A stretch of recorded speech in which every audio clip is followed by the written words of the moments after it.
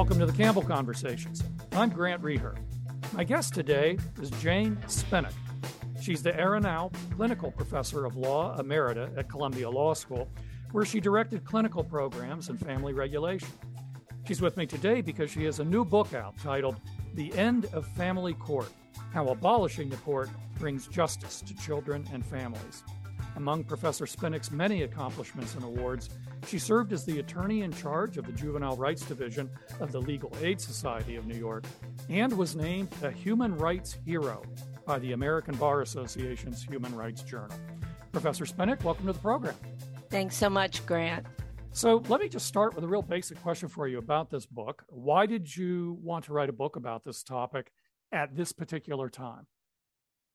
Well, I've been practicing in and teaching in the family court for almost 45 years. I began my practice there representing children, and then when I began to teach students about representation, we represented children and parents and later adolescents and young adults. So I've been very involved in the practice in the court for a very long time.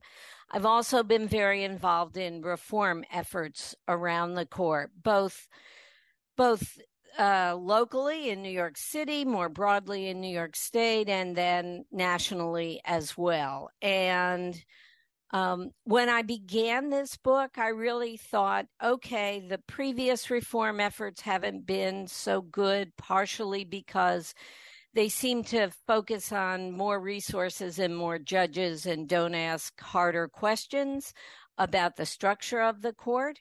So I was prepared to ask those questions and to see if the court could be a better version of itself. And unfortunately, as I dove into the history of the court and the challenges and the reports about the court throughout the 20th century, I came to realize that it couldn't be made into a better version of itself, and we needed to think very differently about whether we needed this court at all. Well, I want to get into some of those things in a little bit later in our conversation, but just to sort of do some other introductory types of things, I think it's important probably for our listeners to get a little background on family court itself. I mean, let me just start with this. What kinds of cases are typically handled there? Well, it depends a lot on the state. I would say for New York listeners, it is everything from when the state intervenes in the juvenile legal system, status offenses when children are brought to court for misbehaving but not breaking the law, what's called child protection or child welfare, and I often now call it family regulation or family policing. Those are the areas that my book is about, but family court in New York also deals with custody and visitation, paternity, and support. The one area of family that it does not deal with is matrimonial law, that is divorce. And that's mostly because divorce lawyers wanted to stay in Supreme Court and not go to family court, which is a pretty chaotic place compared to the Supreme Court in New York. So now tell us a little bit, and briefly if you could, because I know we could talk for the whole time about this, but the history of family court, particularly in New York State. I mean, take us, kind of maybe from the beginning of the 20th century up to the present. What are the main lines of trajectory? Sure. So I think it's important to understand that the family court, what I call the family court, was started originally as a juvenile court. And in different places around the country, they still call it juvenile court, children's court, domestic relations court. For me, it was easiest to say family court, of course, because in part, I practiced in family court in New York. It was started for two reasons. In 1899, and the first reason is a reason we should be holding on to, which is that children should be treated differently than adults when they come into court. And this was the idea behind the juvenile court, that rather than children being taken into criminal proceedings, there would be a benevolent judge and a probation officer or a social worker who would try to figure out why this young person was getting into trouble and do something about it. And originally, it was supposed to be therapeutic, but unfortunately, over both near the beginning and over time, it really became a punishment system. It was not intended to be, but it devolved into that, certainly.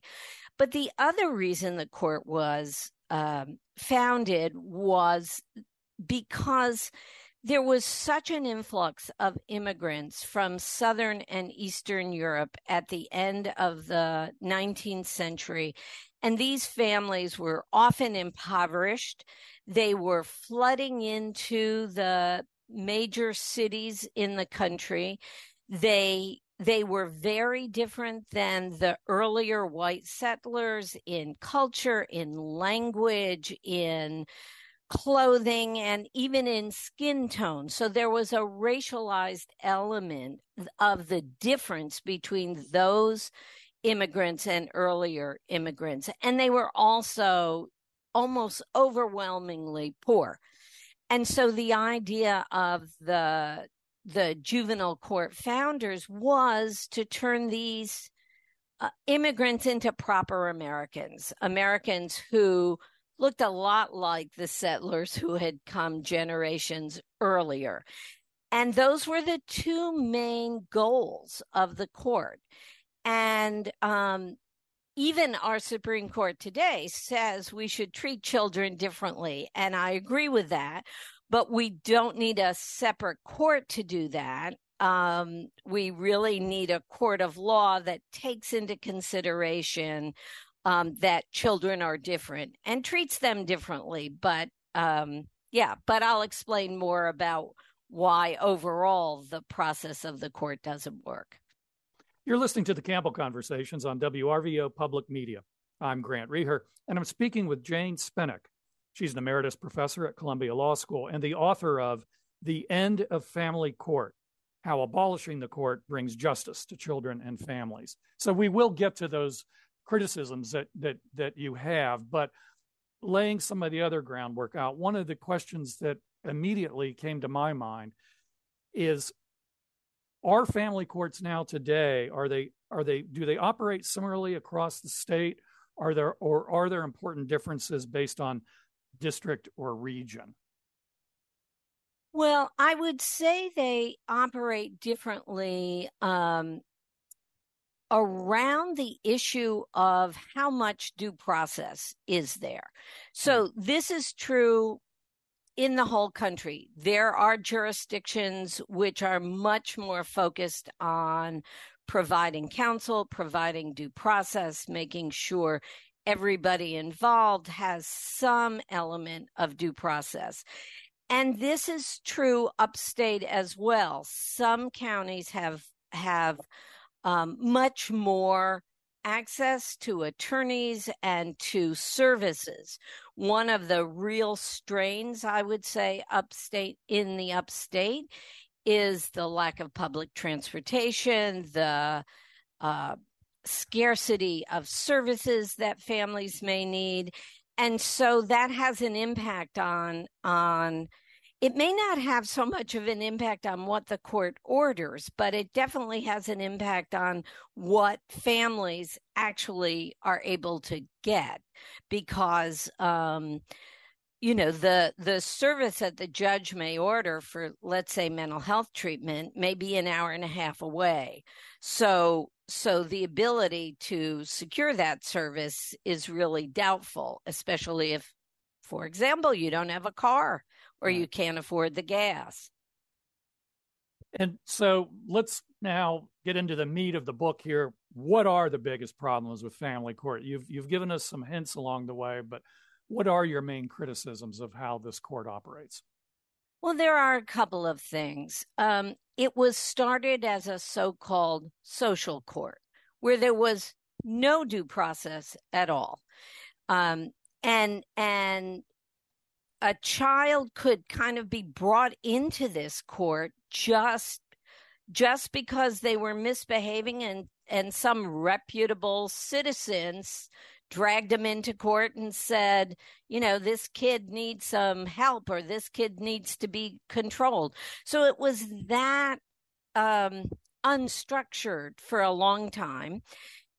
And the idea was that the judge and later the probation officer or the psychiatrist or whomever the court employed were going to fix the child and later their families.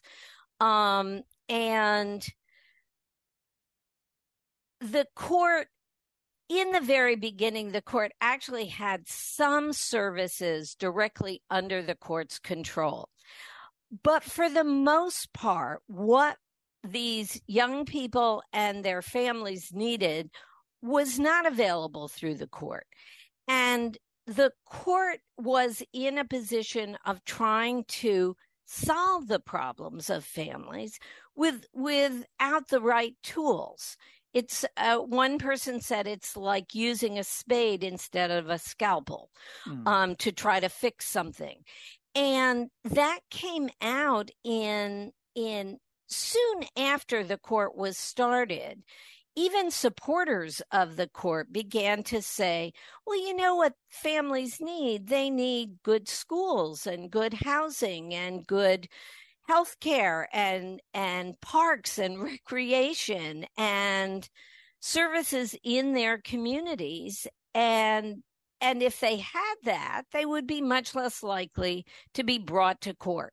We're still saying that today.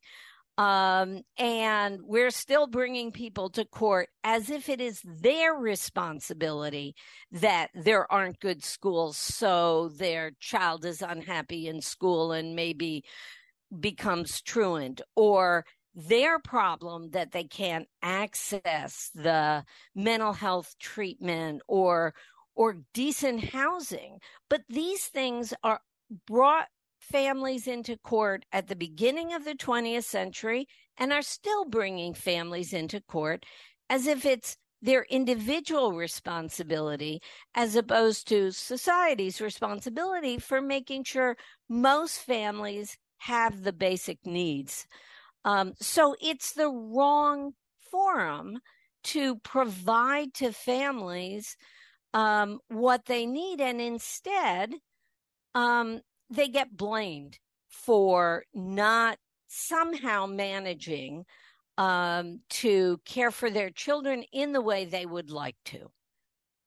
You're listening to the Campbell Conversations on WRVO Public Media. I'm Grant Reher, and I'm talking with Jane Spinak. She's the Aronow Clinical Professor of Law Emerita at Columbia Law School and the author of The End of Family Court, How Abolishing the Court Brings Justice to Children and Families. And we've been discussing her book. So, Professor Spinak, you were talking about kind of the mismatch and the harms that come out of this. But obviously, one thing that comes to mind is, well, if we don't have this system, what are some of the harms that children might be exposed to if we just treat them like adults when they do engage in activity that is criminal or concerning in other ways? So help me sort of think through that and feel better about that. Sure. So let me talk about both the juvenile legal system and the child welfare system because they're slightly different. So we have, for example, now in New York, the minimum age of legal responsibility for a young person is 12. That was changed pretty recently. In many states, there is no lower limit. So you could bring 7 and 8-year-olds, and you used to be able to do that in New York, into court for doing something that technically was a crime, like shoplifting or getting into a fight that harms someone. But they're 7 and 8 or 10, and their ability to understand and to be actually punished for an action that they don't really understand, nor do they really understand the process that they're going through.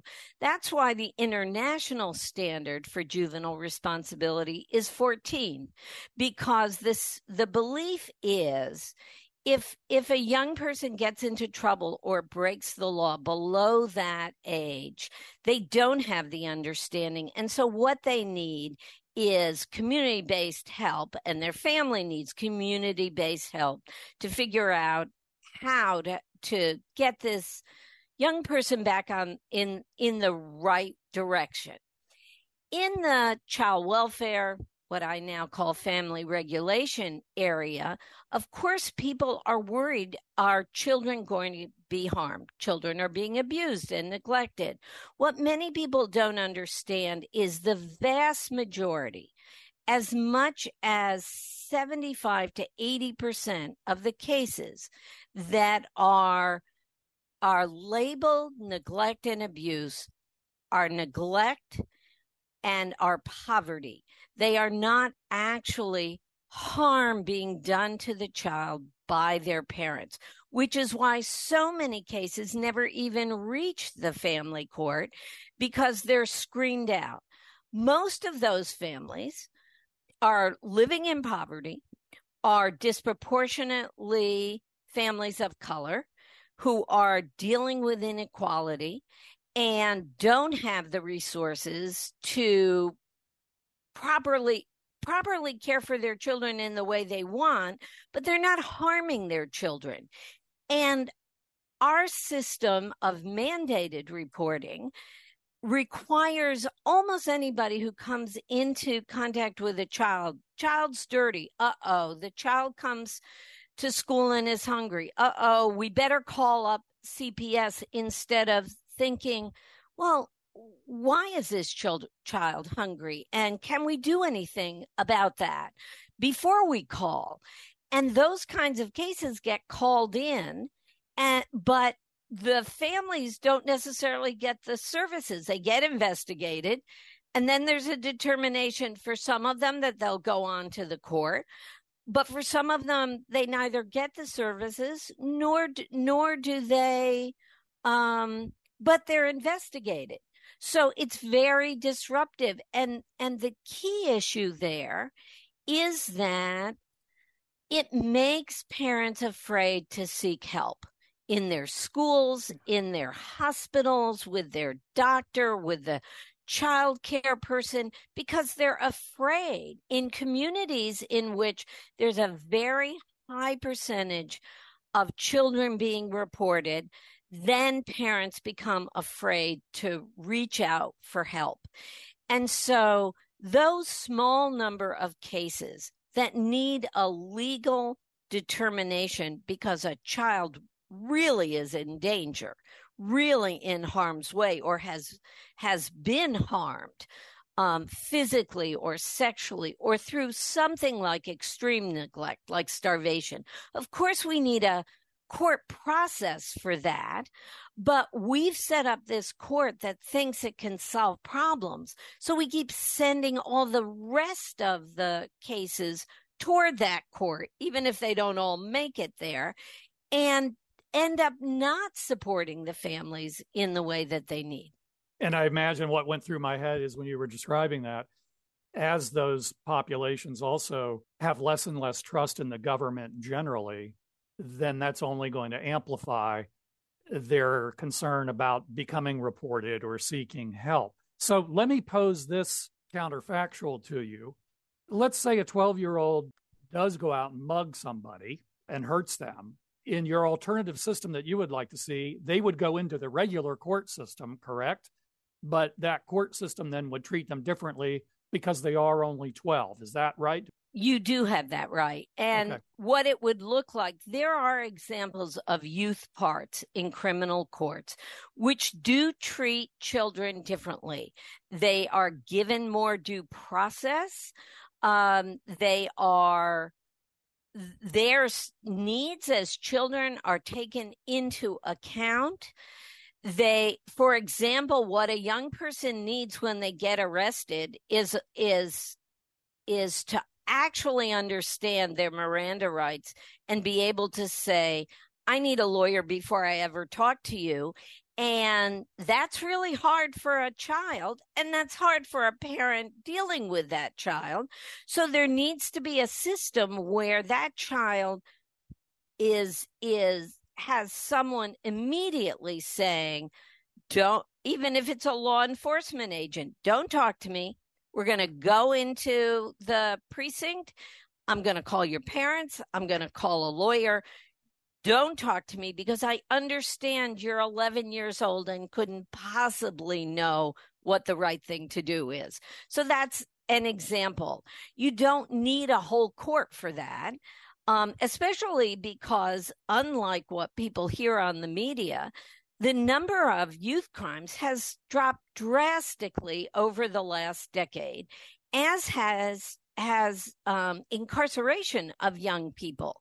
Many, many fewer young people are being incarcerated, and many, many fewer are being arrested because even though there are obviously crimes and everybody gets upset about them, as they should, it's not a trend. The trend is continuing to decrease the amount of crime by young people. If you just joined us, you're listening to the Campbell Conversations on WRVO Public Media, and my guest is the former Columbia Law School professor, Jane Spinak. So when you were just talking, my mind immediately went to, and maybe it doesn't apply and you can tell me why, but the Central Park jogger case. There was a documentary about these teenagers that were wrongly convicted for that. Ultimately, the actual perpetrator was discovered.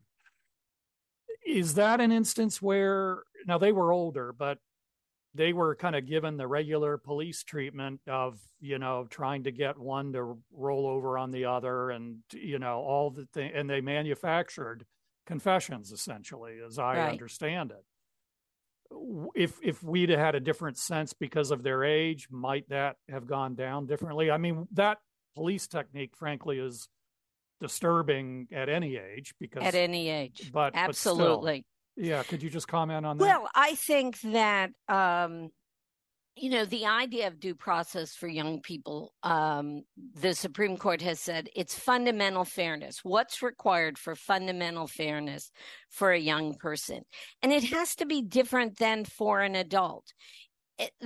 What I described earlier about having a lawyer and parents there is crucial because it both because the parents need to understand from the lawyer what situation their child is in and why it's so important to have a lawyer there, because often parents believe, if you just tell the truth, it'll go away. But of course it doesn't.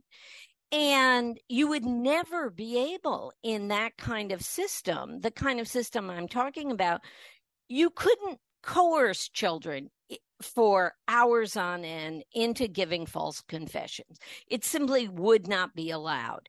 And of course, there are jurisdictions that don't do that, but we know from too many examples around the country that too often it does happen.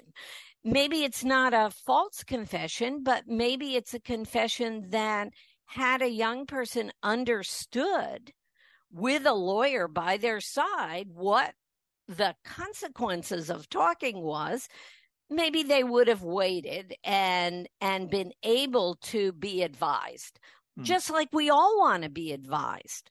And so that's just one example in that system that would be different.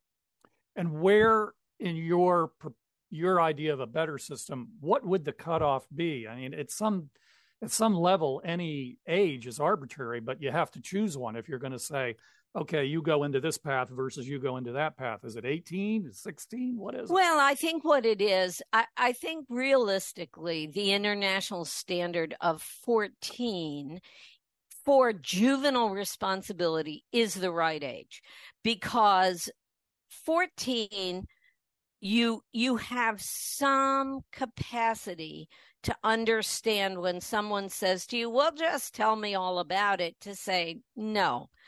And you have the capacity to understand with a good lawyer what you've done and what you're getting yourself into and what the consequences are.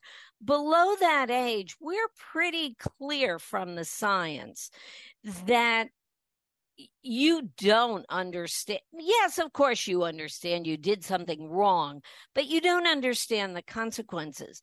And so what we know now from brain science and developmental science is between 14 and 24, you're continuing, your brain is continuing to grow and to understand risk and to understand how to push back against peer pressure.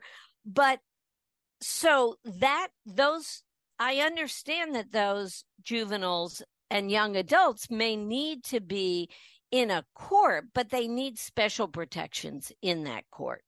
So we've only got about a minute left, and this is going to be now the lightning round for you. I want to squeeze 2 questions in 1 minute. So this is going to be sort of like very short answer, but I do want to ask these two.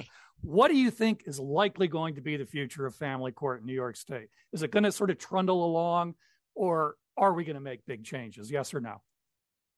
Yes, we are going to make big changes because impacted families, parents, and young people are on the line, forcing legislators to think about what's happened to them. Final question. If you had to give a letter grade, you were a professor, a letter grade without grade inflation to how in New York State the poor get legal representation, what would that grade be? Let's say a C-, because I know in other parts of the country it's a D and an F. Okay. And New York does have some representation that is pretty good. All right, we'll take a C- as a happy ending. That was Jane Spinak. And again, her new book is titled The End of Family Court, How Abolishing the Court Brings Justice to Children and Families. It's a very thoughtful critique, and I recommend taking a look at it. Professor Spinak, thanks so much for taking the time to talk with me. Thank you, Grant. I appreciate the time. You've been listening to the Campbell Conversations on WRVO Public Media, conversations in the public interest. The Campbell Conversations in the Public Interest is hosted and produced by Grant Reher, engineered by Tom Fazio, assistant producer is Jacqueline Witwicky, and the program is edited by Mark Lavoner. The Campbell Conversations is a joint production of the Campbell Public Affairs Institute at Syracuse University and WRVO Public Media. To learn more about the program and hear previous interviews, visit wrvo.org/Campbell Conversations.